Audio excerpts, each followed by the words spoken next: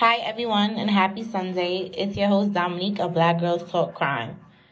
Today's episode is a case of hatred, racism, white supremacy, and how it still thrives today in a country that was built off of it. Today we tell the story of Nia Wilson. Let's get into it.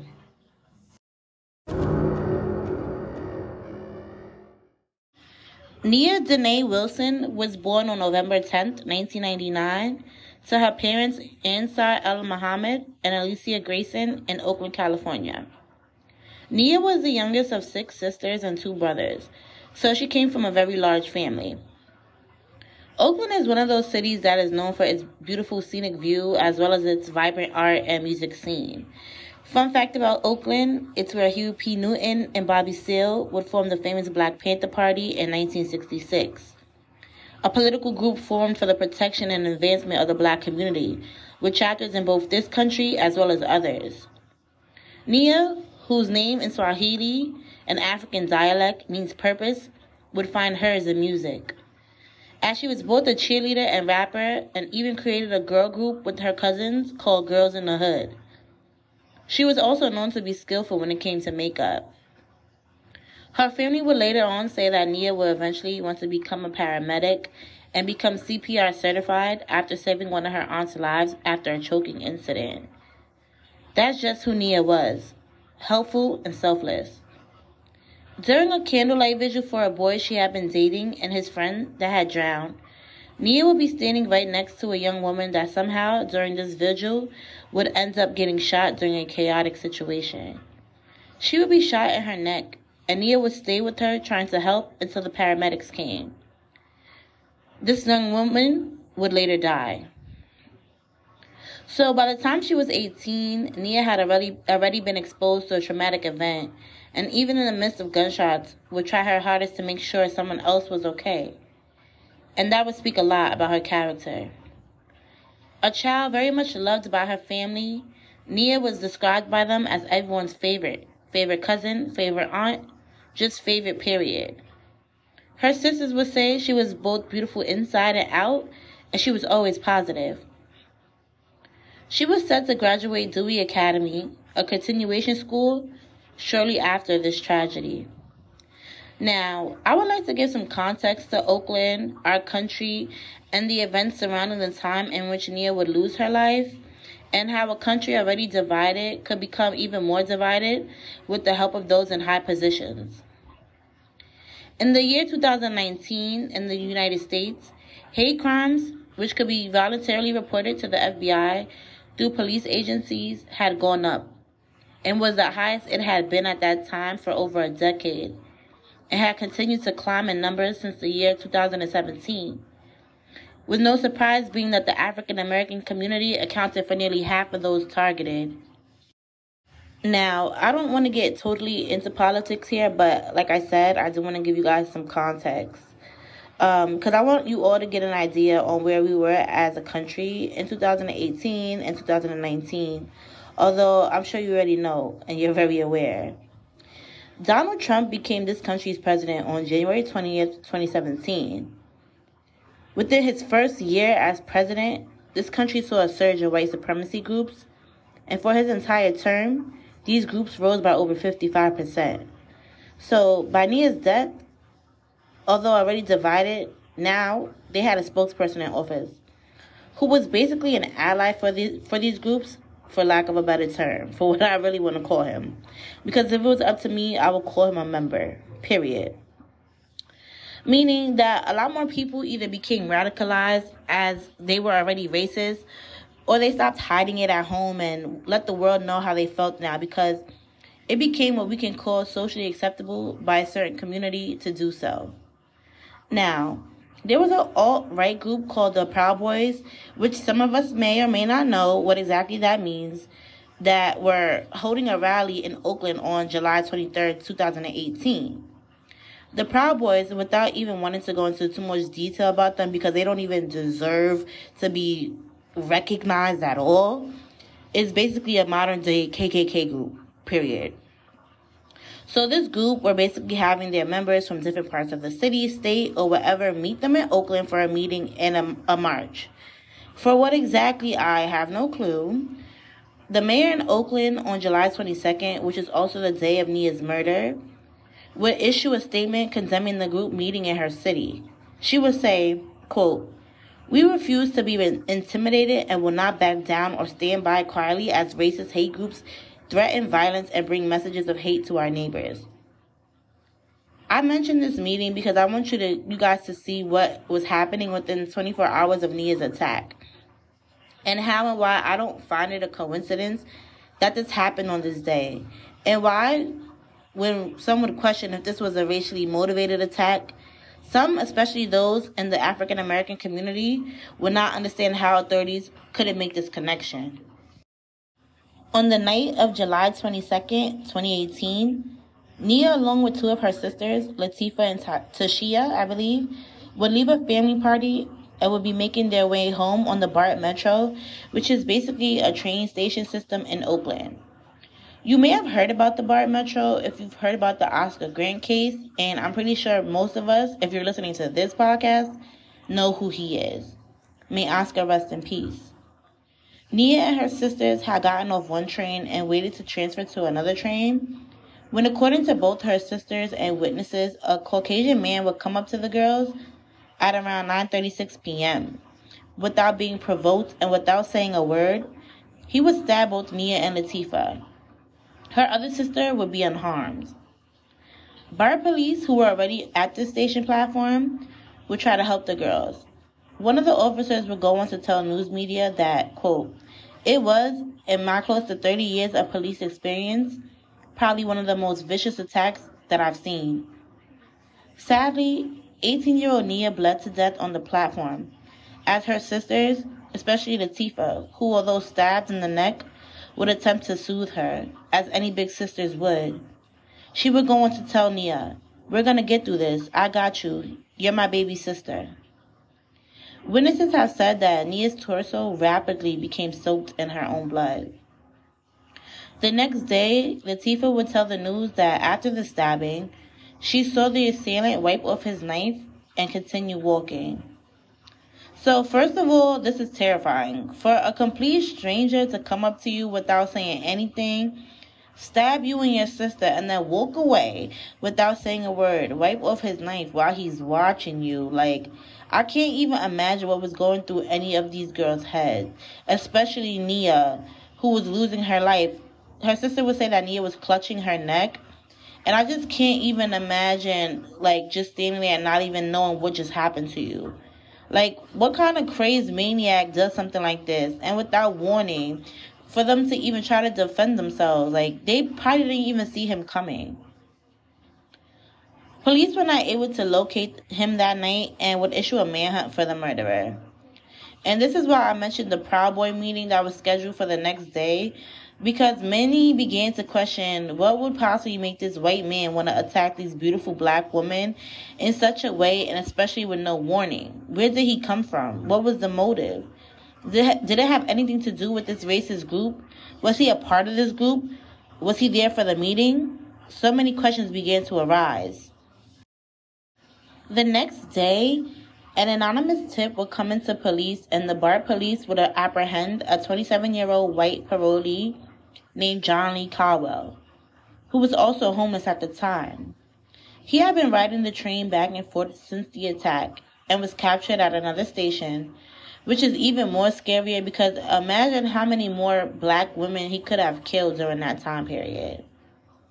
At the time of Nia's death, he had only been out of jail for 4 months. He was, however, arrested on charges of first-degree murder, assault with a deadly weapon, and violation of parole. His family would later release a statement to Nia's family in which they would send their condolences and say he had been suffering from mental illness most of his life, referring later to untreated bipolar disorder and schizophrenia. I think that they should have just released a statement sending their condolences and left it as that, because I feel like by you mentioning that, you're giving an excuse to what he did, and there's no excuse, period. I really don't care about them mentioning anything about him possibly having bipolar disorder or schizophrenia. he murdered an 18-year-old girl and could have potentially murdered her siblings. All you had to say was, you send your condolences, and that was it. I don't know why they mentioned that. And his mother also mentioned that she had lost 2 of her own children. I don't know. I just feel like they should have just left some of the stuff that they said out, but okay. I just don't know how to feel about this, because I feel like, did this have something to do with his mental health? I don't know. Me personally, I don't think it was just a mental health thing. He was able to elude police for 24 hours before being captured, and even rode back. Okay, he rode back on one of the trains past the station where he killed Nia, which was also captured on video surveillance, as if he was reliving the brutal stabbing. I don't know. I don't really just see that as him having a mental health issue. This man also had a criminal past with charges of assault, petty theft, and drug offenses. The same day that he was captured, Nia's loved ones, as well as many supporters, would hold a candlelight vigil for her at the BART station where she lost her life. This candlelighting would soon become a protest, where we could hear the cry that we hear at so many of our protests: say her name. The city's mayor, who had just condemned the meeting of the Proud Boys on the same day that Nia and her sister were attacked, would issue another statement saying, quote, "The fact that his victims were both young African-American women stirs deep pain and palpable fear in all of us who acknowledge the reality that our country still suffers from a tragic and deeply racist history." Period. What she said was perfect. Shout out to the mayor for saying that, especially during a time where our leaders, such as Donald Trump, refuse to condemn so many of these hateful groups. He never would ever condemn them. He would just say, oh, there's good people on both sides, and try to make excuses. So I'm glad that this mayor did condemn this type of racial violence. Celebrities such as Anne Hathaway, Tracy Ellis Ross, and Jada Pinkett Smith would use their platforms to draw attention to Nia's murder. Nia's funeral was held on August 3rd, 2018 at East Oakland's Acts Full Gospel Church. White flowers would spell out her name at the front of the church where her casket was displayed, and those in attendance would wear all white in honor of her. Many would have pictures of Nia airbrushed or painted on their white outfits. Hundreds of people would come to show support to the family. After her funeral, there was an 18 dove release, one for each year of Nia's life. Then Nia's casket was taken by a horse-drawn carriage to her final resting place. After his arrest, John Lee Cowell would still give no reasoning for his attack on the sisters, and authorities struggled to label it as a hate crime. Although, I don't know how they didn't come to this conclusion, but they oftentimes never do seem to come to these conclusions when they need to, right? When it comes to our community. Although there was a question of his mental health, and his lawyer stating he was not competent to stand trial due to his extreme mental health issues, he was found to be competent to stand trial by the judge. John Lee, like a coward, pled not guilty, and the assistant district attorney decided not to go for the death penalty in the case, because he was also charged with lying in wait in order to kill Nia, which could have gotten him the death penalty. However, he did ask for a speedy trial, and his trial date was set to start in January of 2020. Once his trial started, this man tried every trick in the book to say he was insane. And this kills me, because for a man that asks for a speedy trial, once you plead insanity, there's other things that they have to do, in order to make sure you're competent to stand trial. You understood what you did. Did you have the mental capacity to understand what you did? So for someone to want a speedy trial, it just seems like, why would you be doing all of this to prolong your trial? Because now you have to go through all these other extra steps to try to make sure that you're insane, right? I don't know. The court has to go through so many avenues when you do that. So I don't know why he would ask for a speedy trial. And even the judge would go on to say that John was prolonging his own trial on purpose. In February 2020, during his own taking of the stand, this man would say, again, going on his I'm insane defense, that he believed the girls were aliens that kidnapped his grandma, and he had to stab them in order to get her back. Okay. Really. Now, I'm going to go into something that was found out during the trial that makes me believe that this man was not insane. During his testimony, he said he had a history of mental illness and he heard voices in his head. However, he could not remember what those voices told him. And I truly wish I could have saw my face when I read that. Usually people that are mentally ill, that they say they hear voices, they remember what those voices say to them because they repeat it, right? All this talk of incompetence, but it came to light, and this is why I don't believe that he was mentally ill and did not understand what he did. All this talk of incompetence, and it came to light during his trial that he had actually rode the first train with the girls and intentionally got off when they got off just in order to attack them. That does not sound like a man that's incompetent to me, or a man that's mentally ill and did not understand what he did. It sounds to me like this is a man that premeditated what he did and had every intent on harming and possibly murdering these girls. He will go on to later say how he felt threatened by these 3 black women being together at the same time. Sir, I'm sorry. Can black people not be together in the same space without white people feeling like we're a threat? I'm sure that Nia and her sisters didn't even notice him, because if you see pictures of this man, he is not very noticeable. He's not somebody that you would see and be like, oh my God, like he's not somebody that you would even remember. So how dare you say you felt threatened by them when the entire time the only threat on that train was your behind? Like, for real, it's just crazy how it doesn't even have to be that many of us. It can be just one of us. And I'm not saying all white people. I hope if I have any white listeners, you are not offended. But it is amazing to me how they will see one of us or 2 or even a gathering of us and become afraid. Like, when half the time we're not even thinking about them. Which I'm pretty sure Nia and her sisters were not thinking about this man. Like, I don't know. Then he had the audacity to say that he was triggered by them because a week before the train ride with the Wilson sisters, he had been punched in the face by a black woman. Now, I'm sorry, I don't believe anything this man says. I doubt he was punched unprovoked, if he was even punched at all. I mean, you just stabbed 2 innocent girls for no reason. If anyone punched him, I'm sure that it was because he was the aggressor. However, I don't believe he was punched. I don't believe anything he says at all. He continuously mentioned the girl's race to the point where the prosecutor had to ask him that he attacked them because they were black.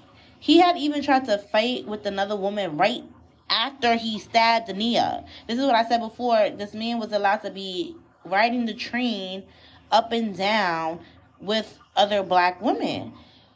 After he stabbed Nia to death, he had the audacity to get into another fight with a black woman on the bus. The prosecutor would read the transcript from the bus ride, and he would tell this woman, "You're trying to throw something at me, you little," and then he says the N-word. So how did people not? No one, the police, the judicial system, no one saw the connection between this being a racially motivated attack. Are you freaking kidding me? They knew what this was, but like so many, they chose to look the other way. And I would also like to throw out there, I find it ironic how this man, and I don't even call him a man. What I want to call him, I cannot say on this platform. So, okay, let me just call him a man. This man, this POS, just continuously picked on black women. Yet you didn't say nothing to any black man, because you already knew if you would have came to a black man with that energy, where you would have ended up, period. A month into the trial, this fool, as a matter of fact, yes, I can call him a fool. This fool was kicked out of the courtroom after he first initially refused to even come into the courtroom, creating a circus. Then after entering, he began swearing out loud and refused to answer any of the questions asked. So the judge had him removed. And it's just like, we know you did it. You're literally on camera. People like him piss me off because it's just like, you did something You were so tough to attack this young girl and her sister, seeing all what you did. How dare you make a mockery in a circus in front of her family out of this trial? Like, are you kidding me? Even with him doing all that, in July of 2020, during the midst of COVID, he was found guilty of all charges and was sentenced to life in prison without the possibility of parole. An Alameda County Superior Court judge gave him the sentence after hearing emotional statements from 5 members of Nia Wilson's family. Her sister Latifah, who was stabbed with her, would say, "You are inhuman. I cannot forgive you for that, but I have to forgive you for the peace of my family." He was never charged with a hate crime, which is comical. It's not even comical. It's sad and it's pathetic. This country continuously does not do the right thing when it comes to the black and brown communities. This man should have been charged with a hate crime once he started to continuously bring up their race during the trial. And then the fact that he attacked another woman or attempted to attack another woman while using the N-word. This country disgusts me when it comes to race relations. I don't understand why he was not charged with a hate crime. It's never a coincidence when especially a white male attacks a black woman in such a brutal way like that, and then continuously attacks black women afterwards. You know what I mean? It's never a coincidence or, oh, I just did it just because. No. John is in St. Quentin prison, where I hope, and this is one of the toughest prisons, so I hope he is getting terrorized every day by the black men in there. I hope he does not have a day where he sleeps peacefully. I hope they mess with him from the time he wakes up to the time he goes to sleep. I hope they knock his lunch tray on the floor every time he goes to eat. He does not deserve a day at peace. He took this young girl away from the world and left her sisters to have the image in their head of their sister dying in front of them. This baby, their baby sister, who they were supposed to protect, who was taught to protect her their whole lives, right? Because when you're the older sibling, you're taught to protect the younger ones. And the fact that these girls couldn't even protect their sister at a time like this, he deserves no peace. Ever.